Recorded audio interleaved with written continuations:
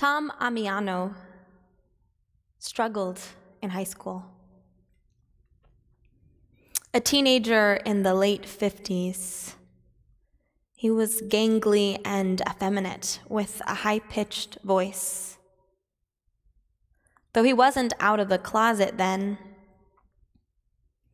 the other students bullied him mercilessly because they could tell he was different. Back then, homophobia was legally enforced. Same-sex partnerships were criminalized. Being gay was seen as a mental health issue, something deserving of derision and scorn. Tom knew there was no world in which he could become his full self, he could express his full self.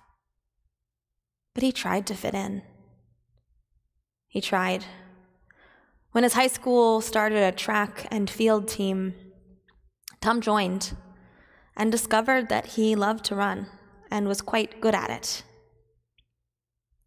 He became one of his school's star players, helping them to win many events. And in his junior year, after winning an individual event, was told that he had earned himself an athletic varsity letter.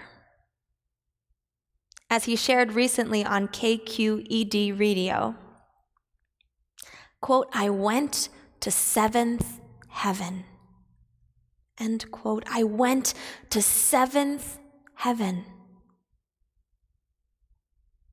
Finding out that he had earned an athletic letter could not have made him more happy. He was overjoyed to receive that symbol of achievement, that symbol of recognition amongst his peers. That letter meant he belonged. That letter meant his school was proud of him, proud of who he was, what he had accomplished. He was like all those other cool kids. He fit in. That letter meant he had made it.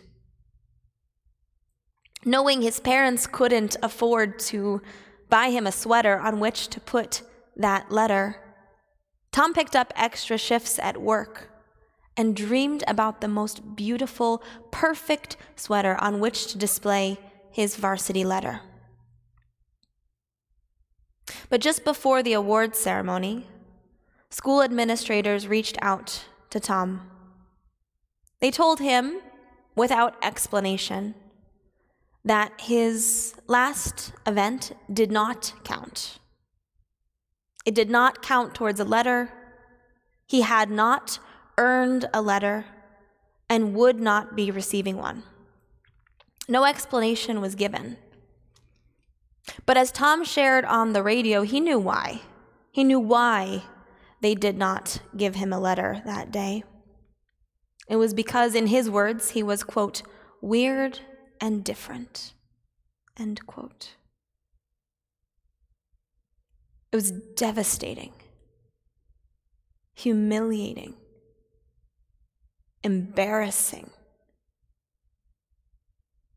All that joy sunk deep down into the earth, worse than his life before he had been told he won that letter. As he shared on the radio, it's something that still hurts even 100 years later. Tom went on to have an amazingly powerful life. He became a justice warrior determined to make the world a better place for future generations. That's why he was on the radio. He was there to speak about his recent memoir, Kiss My Gay, you can fill in the blank. After graduating from high school, he left Montclair, New Jersey as soon as he could and went to San Francisco, where he started working as a special education teacher. He was determined to provide each child with the guidance and tutelage they needed to bring out their best qualities, to enable them to become their best selves. And that was at a time before schools really understood how to best serve special needs students. He mobilized and organized other gay faculty to fight against homophobia in the workplace. Back then, there were conversations about whether gay people were fit to be teachers, and he fought against that, determined to show that each and every person has the capacity to be an amazing teacher and how important it is for each of us to be taught by a wide range of people. He became president of the school board and then president of the San Francisco Board of Superintendents. He ran for mayor twice, lost both times, but kept going and was eventually elected to the state assembly. There, he created San Francisco's innovative universal health care plan, making sure that every resident of San Francisco, regardless of socioeconomic level, regardless of documentation status, of immigration status, would be able to access necessary health care. He spoke out against police brutality before that was cool. Tom Ammiano became a world-class politician, clear, savvy, outspoken, driven. He was an LGBTQ activist. He is an LGBTQ activist and a very funny comedian. After being skipped over in high school, Tom made sure no one else would be skipped over on his watch. He dedicated his life to building a world of justice, equality, and inclusion. The world he could only dream about as a child.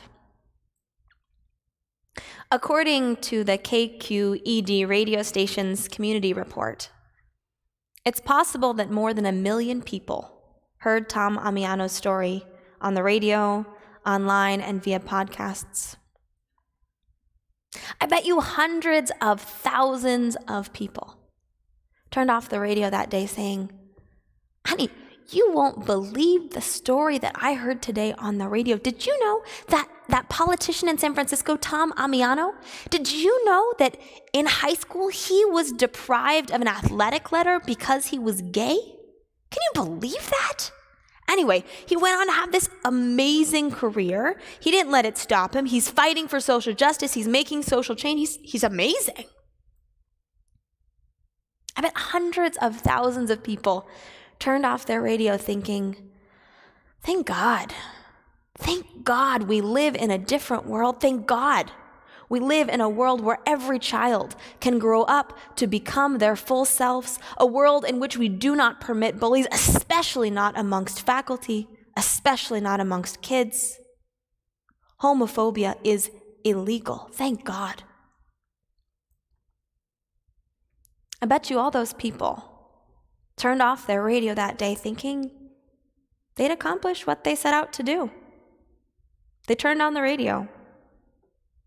They listened. They heard a story. Tom's pain came through so clearly. The pathos of his childhood was incontrovertible. But what can you do about that now? That was then. This is now. It's spilled milk. Don't cry about it. There's nothing any person can do to change that. Or is there? Stephen Saxon was at home. He lost his job as a computer engineer at the beginning of the pandemic. And his other job, being a high holiday cantor, was totally derailed. He had to pre-record all these videos, a totally different experience. When he heard Tom Ammiano's story on the radio, it stuck with him. He couldn't stop thinking about that moment when administrators reached out of the blue to tell Tom he wouldn't get his letter. He couldn't stop imagining what it would feel like to be a teenager, struggling to fit in, struggling to be seen, and then to be cut down like that. And then to have all these years since where no one said anything, no one did anything. He went to Google and searched. A few strokes of the keyboard and clicks of the mouse, he was able to find that Tom Amiano attended the Immaculate Conception High School in Montclair, New Jersey. Stephen Saxon sent the following email message to school administrators. I have no direct connection with him, with you, or even with his primary political constituency. But I was wondering if you might consider reaching out to Tom and awarding him his varsity letter in the interest of healing old wounds and paying respect to one of your alumni who has lived a good and positive life and had an impressive career of accomplishment and good works.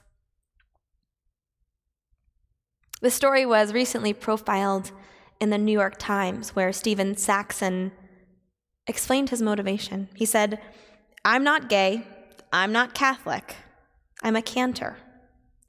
Sticking up for people who are not like me is part of my responsibility. That's what Jews do. It's what we've always done. We heal the world, letaken olam. In Lurianic Kabbalah, a story is told. When God went to create the world, God performed tzimtzum. God pulled God's self back into vessels, trying to create space in which the world could unfold. But God could not hide out in a closet. God's light could not be contained by those vessels, and so they shattered. And the divine light spread throughout creation. It's our job to be awake to that brokenness, to be awake to those seeds of light that are hidden around us. That's why we're here. We can't fix that original rupture, but we can lift up the broken pieces that surround us. We can lift them up.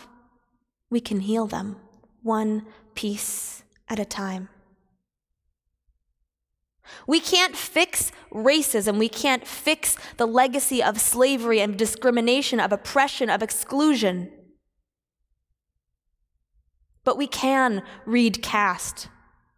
We can attend a GBIO, a Greater Boston Interfaith Organization meeting. We can join the Black Purchasing Alliance. We can't solve global warming. We can't bring back extinct species or clean every piece of plastic out of the ocean, but we can avoid that one bag at the grocery store. We can recycle. We can make eco-friendly choices. We can't solve every generational trauma in our family, the layers upon layers of inherited PTSD, but we can choose love in this moment. We can choose to heal our relationships now. We can't fix everything, but we can heal the world one broken piece at a time. Which brings me back to Tom Amiano and Stephen Saxon. When school administrators received Stephen's email, they immediately reached out to two men who had coached Tom's high school track and field team. Those two coaches wrote back instantly. Tom had definitely earned his letter. He was the hardest working kid they'd known. They never understood why it was that he was deprived back then. This year, Tom received a note in the mail out of the blue. Dear Mr. Amiano, we are in the process of having a letter custom made for you and greatly look forward to awarding this varsity honor to you, although well past due. Just a few weeks, the president of the Immaculate Conception High School plans to fly from Montclair, New Jersey to California to personally deliver a specially designed sweater upon which has been mounted a specially designed letter for Tom Amiano, along with an apology for the wrong that was done to him 63 years ago. Stephen Saxon couldn't fix what happened then, but he could lift up the pain of what was to enable the healing that could be.